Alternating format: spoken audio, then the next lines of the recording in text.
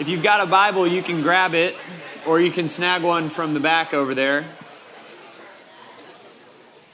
Go ahead and open up to Exodus chapter 12. That's where we're going to spend the bulk of our time. But if you've got a bookmark or something, or you just want to put your finger in there, we're actually going to take a little bit of a running start into that passage. But Exodus 12 is going to be our main text for this morning. There's a scene in Remember the Titans that is particularly poignant. If you've seen the movie Remember the Titans, you know that it is the story of T.C. Williams High School, and it is a microcosm there in the high school, particularly within the high school football team, of the larger social, racial context that the movie takes place in, which is at this high school, they're integrating an African-American high school and a white high school into one. And the town is very split and divided over that, and that begins to play itself out in the context of the football team. And Denzel Washington is brought in to be the coach of that team, plays the character that's the coach of that team. And he begins to try to sort out and navigate through the tensions that exist within this football team. And so early in the movie, they go off to their summer training, their camp, and they're practicing 2-3 times a day, and things aren't getting any better relationally within the team. And so finally he wakes the team up. I think you would call it late at night. It's not even qualifies as early morning yet. He wakes them up very late, and they begin to go on a run out away from the campus that they're staying at, the camp they're at, through the woods, and they run until the sun is coming up the next morning, and there's like this light layer of fog there, and it's this incredible scene where he stops them in the middle of a field, kind of clearing in some trees, and he begins to talk to them that the place where they're standing is the field of Gettysburg, and that on that field, years ago, men from this country had fought and given their lives so that the kind of racial tension and difficulty that exists on their team would begin to disappear, and that we've come this far, and yet this is where we are still in life. And it's early in the movie, but it sets the stage, or kind of sets the table for what's to come later. And that's one of the marks of a great story, of an engaging movie or real life story, is that there are these scenes that take place throughout. And they have meaning in and of themselves, and they're captivating and compelling by themselves, but they're leading to something greater. Typically, when I get up here and give a movie illustration, I ruin the ending for you, which I'm not going to do today.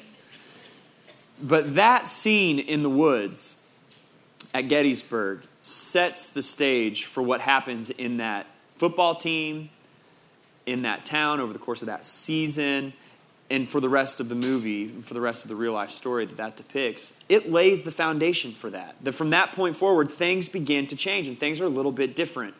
Where we are in our reading right now, and where we are this weekend, is that we have been setting the stage, setting the table for what is the Old Testament's most powerful and potent display of both the power of the Lord and the shadow of salvation that would come through Jesus Christ. And that plays itself out in the story of the Exodus.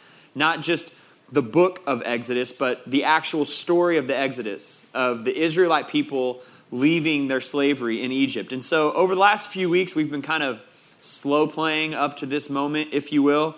2 weeks ago, we looked at the story of Joseph, and we saw that the Lord is present in your circumstances. Joseph is the individual that the Lord uses to move the Israelites from getting kind of a sneak peek of their promised land, moving them into the land of Egypt where they end up in slavery.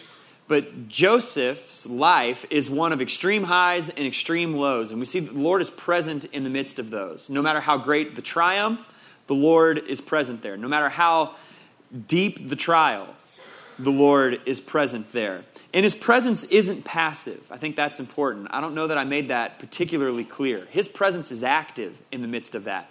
God isn't just standing by, presently kind of nodding his assent to the things that are going on in Joseph's life or in the world. He's present and active in our circumstances and in the things that play out throughout his creation. Then we looked at Moses last week, and TA did a really good job of walking us through Moses' calling.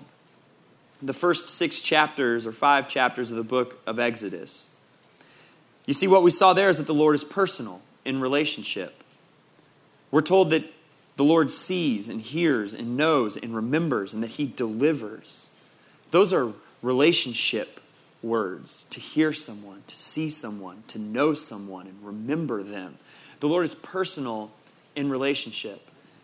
And T.A. did such a great job of laying for us the foundation of God giving us his name and portraying himself as Yahweh. I am who I am. And what is incredibly powerful for me as I was reading in our reading this week is that before the Lord gives Moses his name, before the Lord says, I am who I am, he calls Moses by name twice. The Lord is personal in relationship. And before Moses knew the Lord's name in that sort of way, the Lord knew Moses.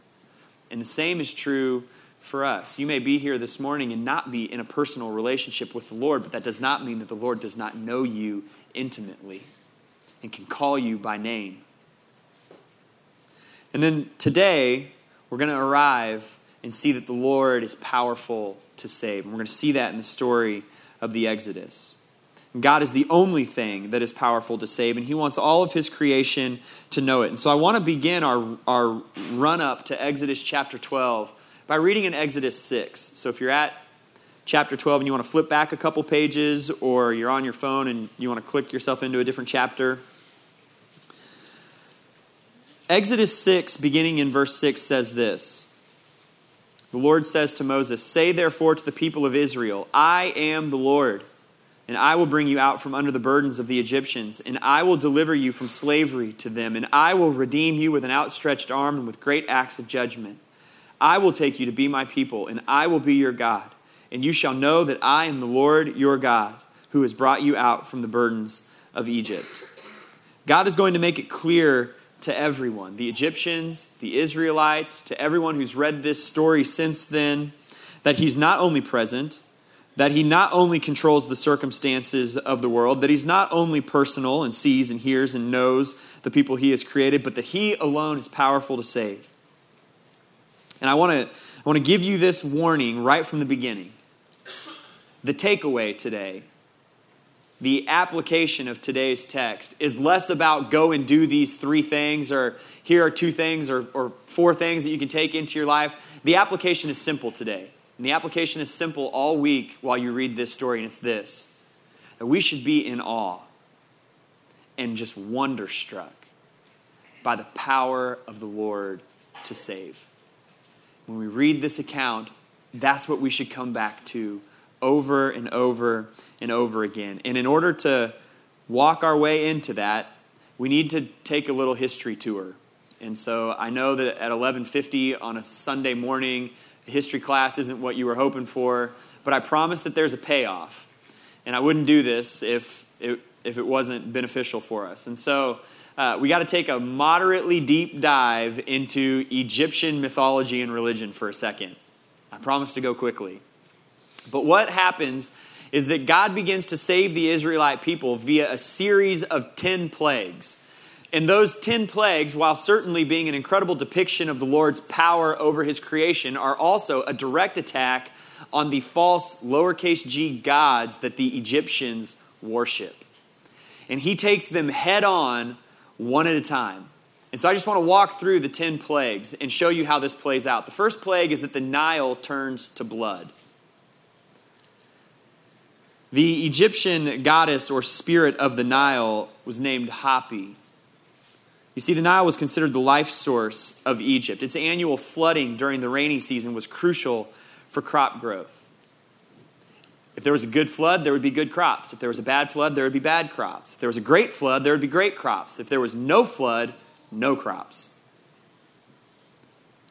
The Egyptian people looked at the Nile as their source of life. And Hapi, they would pray to and offer sacrifices to in order to try to ensure that the flood would be good. And then God turns that river to blood and says, you think this river and that God are your source of life? I control that river, and I am the source of life in all of the world. including here in Egypt, not that river. The second plague is a plague of frogs. The Egyptian goddess of fertility was named Heket. She was represented by a frog. Let me read to you how the plague of frogs happens. God says this in Exodus 8:3-4. He says, I will plague all your country with frogs. The Nile shall swarm with frogs that shall come up into your house and into your bedroom and on your bed and into the house of your servants and your people and into your ovens and into your kneading bowls. The frogs shall come up on you and on your people and on all your servants. I mentioned this when we talked about the story of Noah. Don't fall victim to reading this story and picturing it in cartoon form where there are like 9 or 10 smiling green frogs hopping around the Egyptian countryside. That is not what happened here. There were frogs everywhere. You wanted to go to bed? Brush 34 frogs off of your bed so that you can lay down.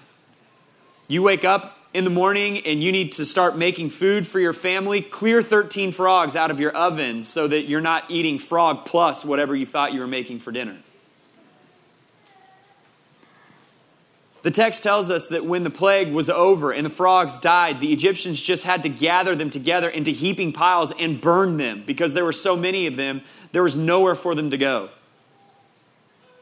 It's as if the Lord says, you've got an Egyptian god of fertility that's represented by a frog. I'll show you fertile frogs. I'll give you so many frogs you don't know what to do with them. And Heket won't be able to take them away. But when I decide that it's time for them to be gone, they will be gone. The third plague is a plague of gnats.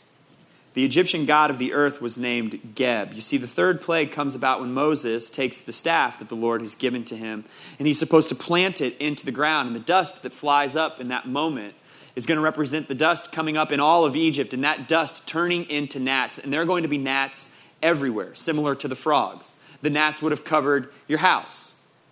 They would have covered the stuff in your house. The gnats would have covered your children and you. And that dust that turned into the gnats was as if Geb had rebelled against you, and the God of the land had decided that it was time to turn itself into bugs that would just be everywhere. I hate bugs. I hate them. It would have felt like Geb has just turned against us. And it doesn't matter if we go and offer a sacrifice at his temple or if we sit and pray to him. These bugs aren't going anywhere. But as soon as the Lord decides the bugs are gone, the bugs are gone. In fact, this is the way the Egyptians describe the third plague. They say, this is the finger of God. Capital G, God, not lowercase. They begin to see and to understand that something is happening here. The fourth plague is a plague of flies. The Egyptian god Khepri was represented by a fly. And we're told that throughout all of Egypt, the land was ruined by flies. But the fourth plague is the first plague where the Lord begins to differentiate between the people of Egypt and his people, the Israelites, in the land of Goshen. And there are no flies in Goshen. I've always wondered how this worked in airspace. Was there like a wall? And there are like swarms of flies everywhere that are just like bumping into something and can't get into the land of Goshen? Or how does it happen? But the Lord starts to differentiate between his people and the Egyptian people.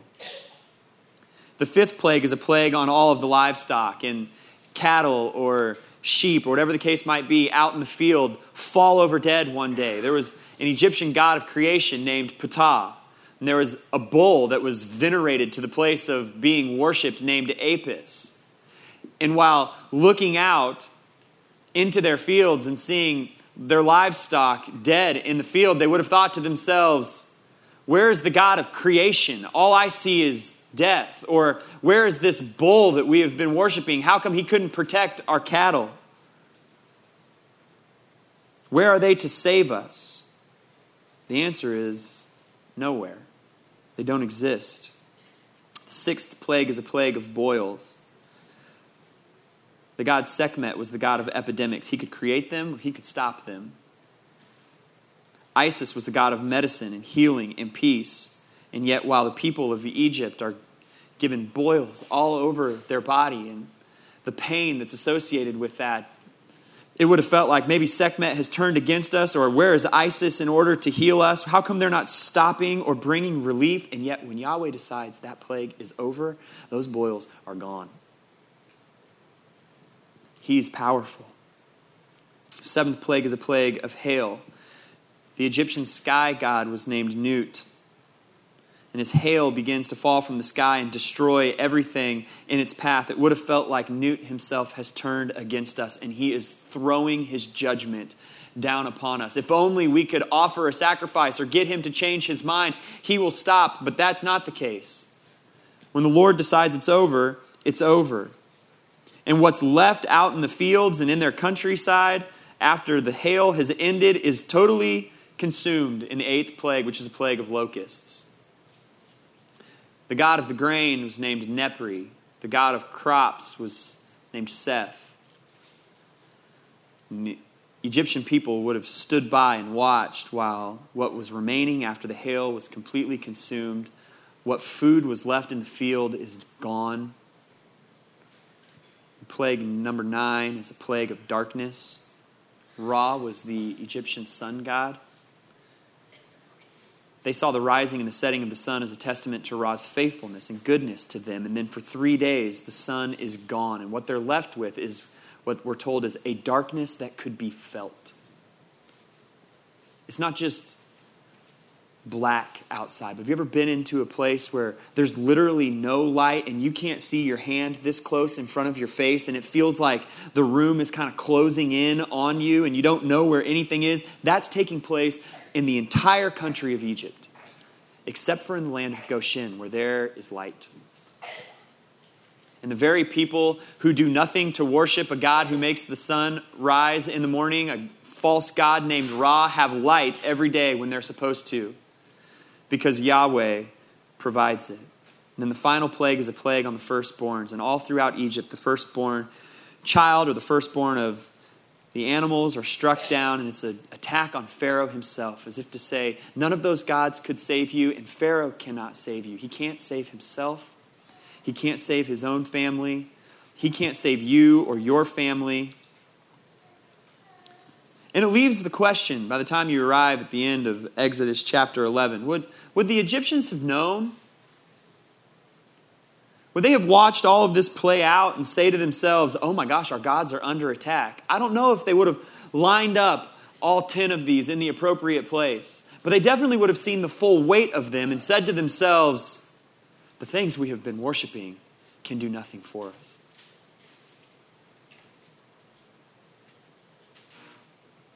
The message at this point should have been clear. It should have been clear to Pharaoh. It should have been clear to the Egyptian people. It should have been clear to the Israelites. It should be clear to us reading today that the Lord controls the events of the universe in order to bring himself glory. It's as if all of these things are playing out and God is standing to the side just screaming, I am, and those things are not. I am powerful, and those are not. I will save, and those cannot. I will redeem my people, and those things will not. I will save humanity, and nothing else can.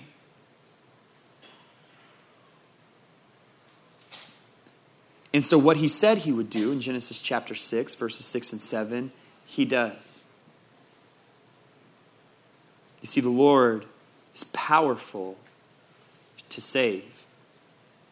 And he begins that process with the Israelite people in the land of Goshen. And so in Exodus chapter 12, I just want us to walk through these verses. Here's how the Lord saves his people. And one of the primary takeaways here is that the Lord dictates the terms of salvation. And in Exodus chapter 12, he's very specific about what that should look like and how it should function. If you were at our Passion service, our Good Friday service last year, you heard me walk through this, but it's worth doing again. I'm going to start in verse 3. Tell all the congregation of Israel that on the 10th day of this month, every man shall take a lamb according to their father's houses, a lamb for a household. And if the household is too small for a lamb, then he and his nearest neighbor shall take according to the number of persons. According to what each can eat, you shall make your count for the lamb. The lamb shall be without blemish, a male, a year old. You may take it from the sheep or the goats, and you shall keep it until the 14th day of this month. Step number 1, go get a lamb. But don't just go get any lamb. Go get a male, can be from the sheep or the goats, that's exactly a year old, and that has no blemish anywhere on it. And then take that lamb into your home. Bring it to you.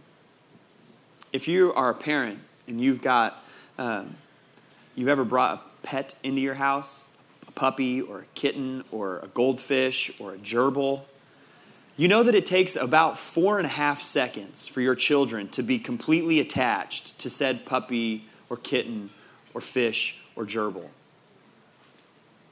And so 4 days of bringing the lamb inside the house. You know what's happened after 4 days of having the lamb inside the house?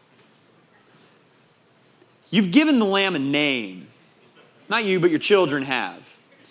And Pickles the lamb has become the family's favorite thing. And maybe you're sharing Pickles the lamb with the neighbors. And there's arguments that take place in the evening over who gets to sleep with Pickles the lamb that night.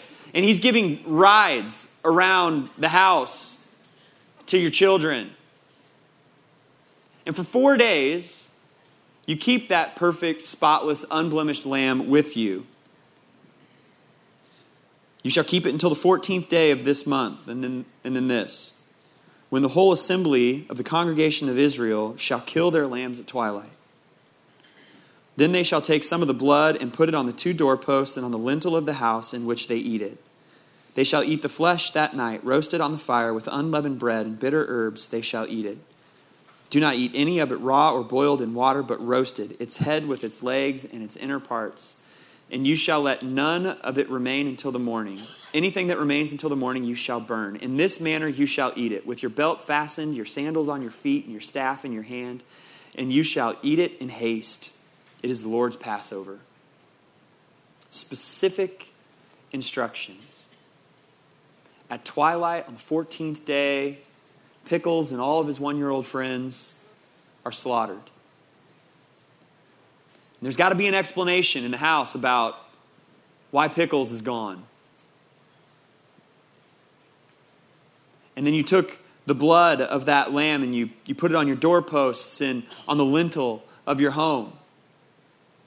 And then there was a specific way you were supposed to cook that. You weren't supposed to boil it. You needed to roast it. And you had to eat everything. And anything that you didn't eat, you had to burn before the morning. And there was also a specific way that you were supposed to be clothed when you ate it. That you were supposed to have your belt on and your robe tucked in there. And you needed to have your sandals on. Because once we eat this, we're getting out of Egypt.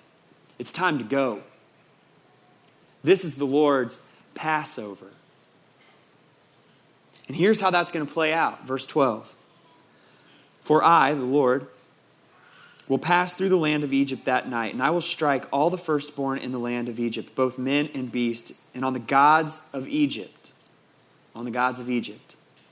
I will execute judgment. For I am the Lord. The blood shall be a sign for you on the houses where you are, and when I see the blood, I will pass over you, and no plague will befall you to destroy you when I strike the land of Egypt. God is going to do exactly what he said he was going to do. He's going to move through the land of Egypt, and the firstborn of everything is going to be struck down. But where there's the blood of a 1-year-old unblemished lamb on the doorpost and on the lintel, he is going to pass over those homes. And then in verses 14 through 20, he gives them a ceremony, a celebration, a feast of unleavened bread that he wants them to carry out every year from this point forward. That in the same way that here in the middle of the night, they're going to have to just grab their stuff and go. And the bread's not going to have time to rise. For the rest of their days, the Israelite people are supposed to spend a week eating unleavened bread. That is a symbol of them, of the fact that they took their bread and left Egypt, even though it hadn't had time to rise. And that for the rest of their time as a people, that's going to be a symbol and a testimony to what the Lord did in saving them. Verse 21, Moses takes what the Lord said, And we're told that he called all the elders of Israel to him and said, "Go and select lambs for yourselves according to your clans, and kill the Passover lamb. Take a bunch of hyssop and dip it in the blood that is in the basin, and touch the lintel and the 2 doorposts with the blood that is in the basin. None of you shall go out of the door of your house until the morning, for the Lord will pass through to strike the Egyptians. And when he sees the blood on the lintel and on the 2 doorposts, the Lord will pass over the door and will not allow the destroyer to enter your house and strike you. You shall observe this rite as a statute for you and for your sons forever. And when you come to the land that the Lord will give you, as he has promised you, you shall keep this service. And when your children say to you, 'What do you mean by this service?' you shall say to them, 'It is the sacrifice of the Lord's Passover. For he passed over the houses of the people of Israel in Egypt when he struck the Egyptians but spared our homes.' And the people bowed their heads and worshipped. Then the people of Israel went and did so. As the Lord had commanded Moses and Aaron, so they did." You see, the blood of that lamb was supposed to act as a shield, if you will. Shields were used for protection. They were clung to and held on to as the means by which your life could be spared in the midst of a blow that would want to do otherwise. And thus the blood of the lamb on the doorpost was like a shield for the Israelite people from the coming blow of God's judgment. But the Egyptians have no such shield.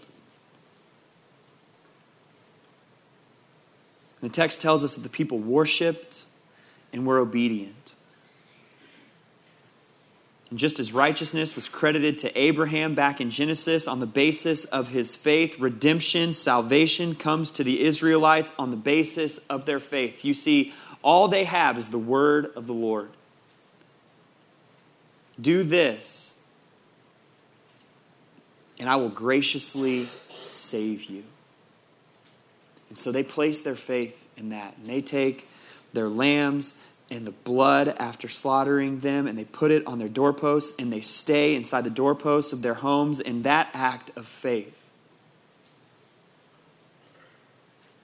And the gracious work of the Lord is what provides them salvation. A commentator on the book of Exodus says it this way: "The obedience of placing the blood on the doorposts showed that a person believed God would keep his word and pass over them, sparing them from judgment. So Israel escaped judgment through this sacrifice, and salvation was accomplished by faith in a substitute." You see, the Lord is active in pursuing his purposes for his glory. That's why Joseph was sold into slavery.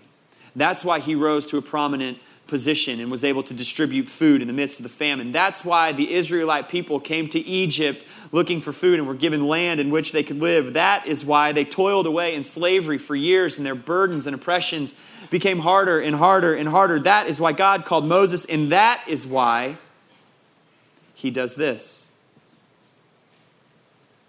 It is the perfect stage for his glory to be revealed, and he's active in achieving it. And so verses 29 to 32 of chapter 12 tell the story of the 10th plague, that at midnight the Lord struck down all the firstborn in the land of Egypt, from the firstborn of Pharaoh who sat on his throne to the firstborn of the captive who was in the dungeon, and the firstborn of all the livestock. And Pharaoh rose up in the night, he and all his servants and all the Egyptians, and there was a great cry in Egypt, for there was not a house where someone was not dead. Then he summoned Moses and Aaron by night and said, "Up, go out from among my people, both you and the people of Israel, and go and serve the Lord as you have said. Take your flocks and your herds and be gone." The Lord is powerful to save. So what does that mean for us? We've seen the plagues, we've seen the Passover. What does that mean in the present? First and foremost, we need to understand that it means that only the Lord is powerful to save. Until you're willing to name and see the shortcomings of all the things you worship instead of him, you'll never turn away. We don't have images or temples that we set up in order to worship false gods. You can't walk down Liberty Drive and find yourself a temple to the Missouri River God. You won't likely walk around the square or walk down North Oak and find yourself a temple to the God of your garden. You see, we think we're too sophisticated for that. As postmodern people, we think that we've advanced beyond worshiping trivial things, and some feel like they've advanced beyond religion as a whole. But the truth is, we worship something. It's just that we worship things more subtle than images and temples and places to false gods. We worship things like money or family. We worship relationships and science and human reason. We worship politics and sex and happiness and career and success and love and power. But they can't save. The modern retelling or recreation of the story of the Exodus would involve the destruction of all of America's banks. That would be one of our 10 plagues. It would involve the crumbling of the U.S.'s power as a world influencer and superpower, the disintegrating of our comfort and health. It would involve the taking apart of our society's desire to cling to human reason and the power of the individual. And all the while, there would be God standing next to it, shouting, "I am, and those are not. I can save you, and those cannot. I will redeem my people, and those things will not." None of them can. None of them ever will. This happens to people in real life. You hear it all the time when you hear the testimony of a person who says, "And then I hit rock bottom. And everything was gone. Everything that I thought was going to make me happy, everything that I thought was going to save me was removed, and I found myself at rock bottom. And you know what I found there? I found the Lord, and He was able to save." We said when we began the year that as we read through the Old Testament to look for Jesus in the midst of Genesis or Exodus or wherever we might be reading. And friends, there's not a clearer picture of the work that Jesus is going to do than this story right here. 1 Peter chapter 1 says that Jesus is our spotless Passover lamb. He was perfect and unblemished by sin. He came into the world for a short time, and then He was slain on our behalf. Just as for the Israelite people, the faith in the blood of the Lamb on the doorpost was going to save them, well, faith in the blood of the Lamb saves us from judgment for our sin. But we don't have to stand behind the doorposts of our homes and be afraid to step out. Instead, we can come and kneel humbly at the foot of the cross, where the blood of the Lamb was poured out for us. And we can do so faithfully confident that God will do everything that He has promised. Just as the Israelites needed to be faithfully confident that God would do everything that He had promised for them. You see, love and judgment mix perfectly at the cross. Your sin and its consequences are greater than you could possibly imagine. And yet God's love for humanity is greater than you could ever possibly imagine. The judgment necessary to pay the debt of our sin is something none of us could ever pay, and yet it's something that Jesus went to the cross to pay willingly, voluntarily, and joyfully. If you've placed your faith in Christ and His work on the cross, then His blood is your shield. His work on your behalf absorbs the blows of God's judgment that your sin deserves, and He was willing to do that for you. After the Israelites have fled from Egypt and they cross through a portion of the desert and they arrive at the Red Sea, and God miraculously parts the Red Sea, and they run through there and the sea swallows up the Egyptian army, Moses stops and he sings this song to the Lord because he has just seen the Lord's salvation and it leads him to worship. And the same should be true for us. So I just want to read a couple verses out of Exodus chapter 15. Verse 1 says, "I will sing to the Lord, for He has triumphed gloriously." Verse 2, "The Lord is my strength and my song, and He has become my salvation. This is my God, and I will praise Him, my Father's God, and I will exalt Him." Verse 11, "Who is like you, O Lord, among the gods? Who is like you, majestic in holiness, awesome in glorious deeds, doing wonders?" The answer is no one. Nobody.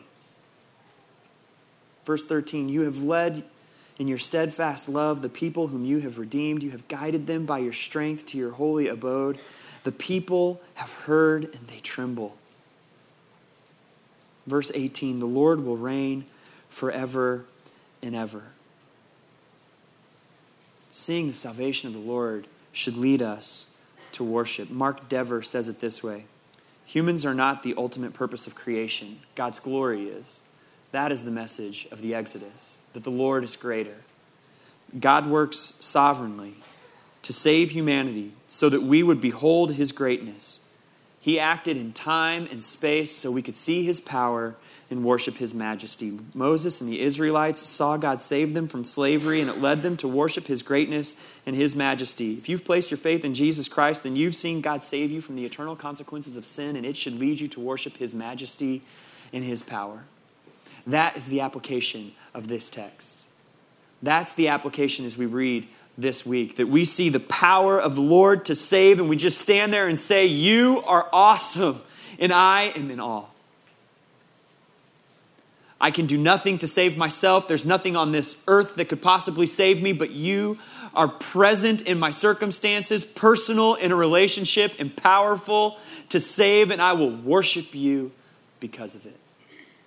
And so that's how we're going to end our time together this morning. I'm going to invite the worship team to come back up, and we're just going to spend our time singing the praises of the Lamb who was slain so that we might be saved.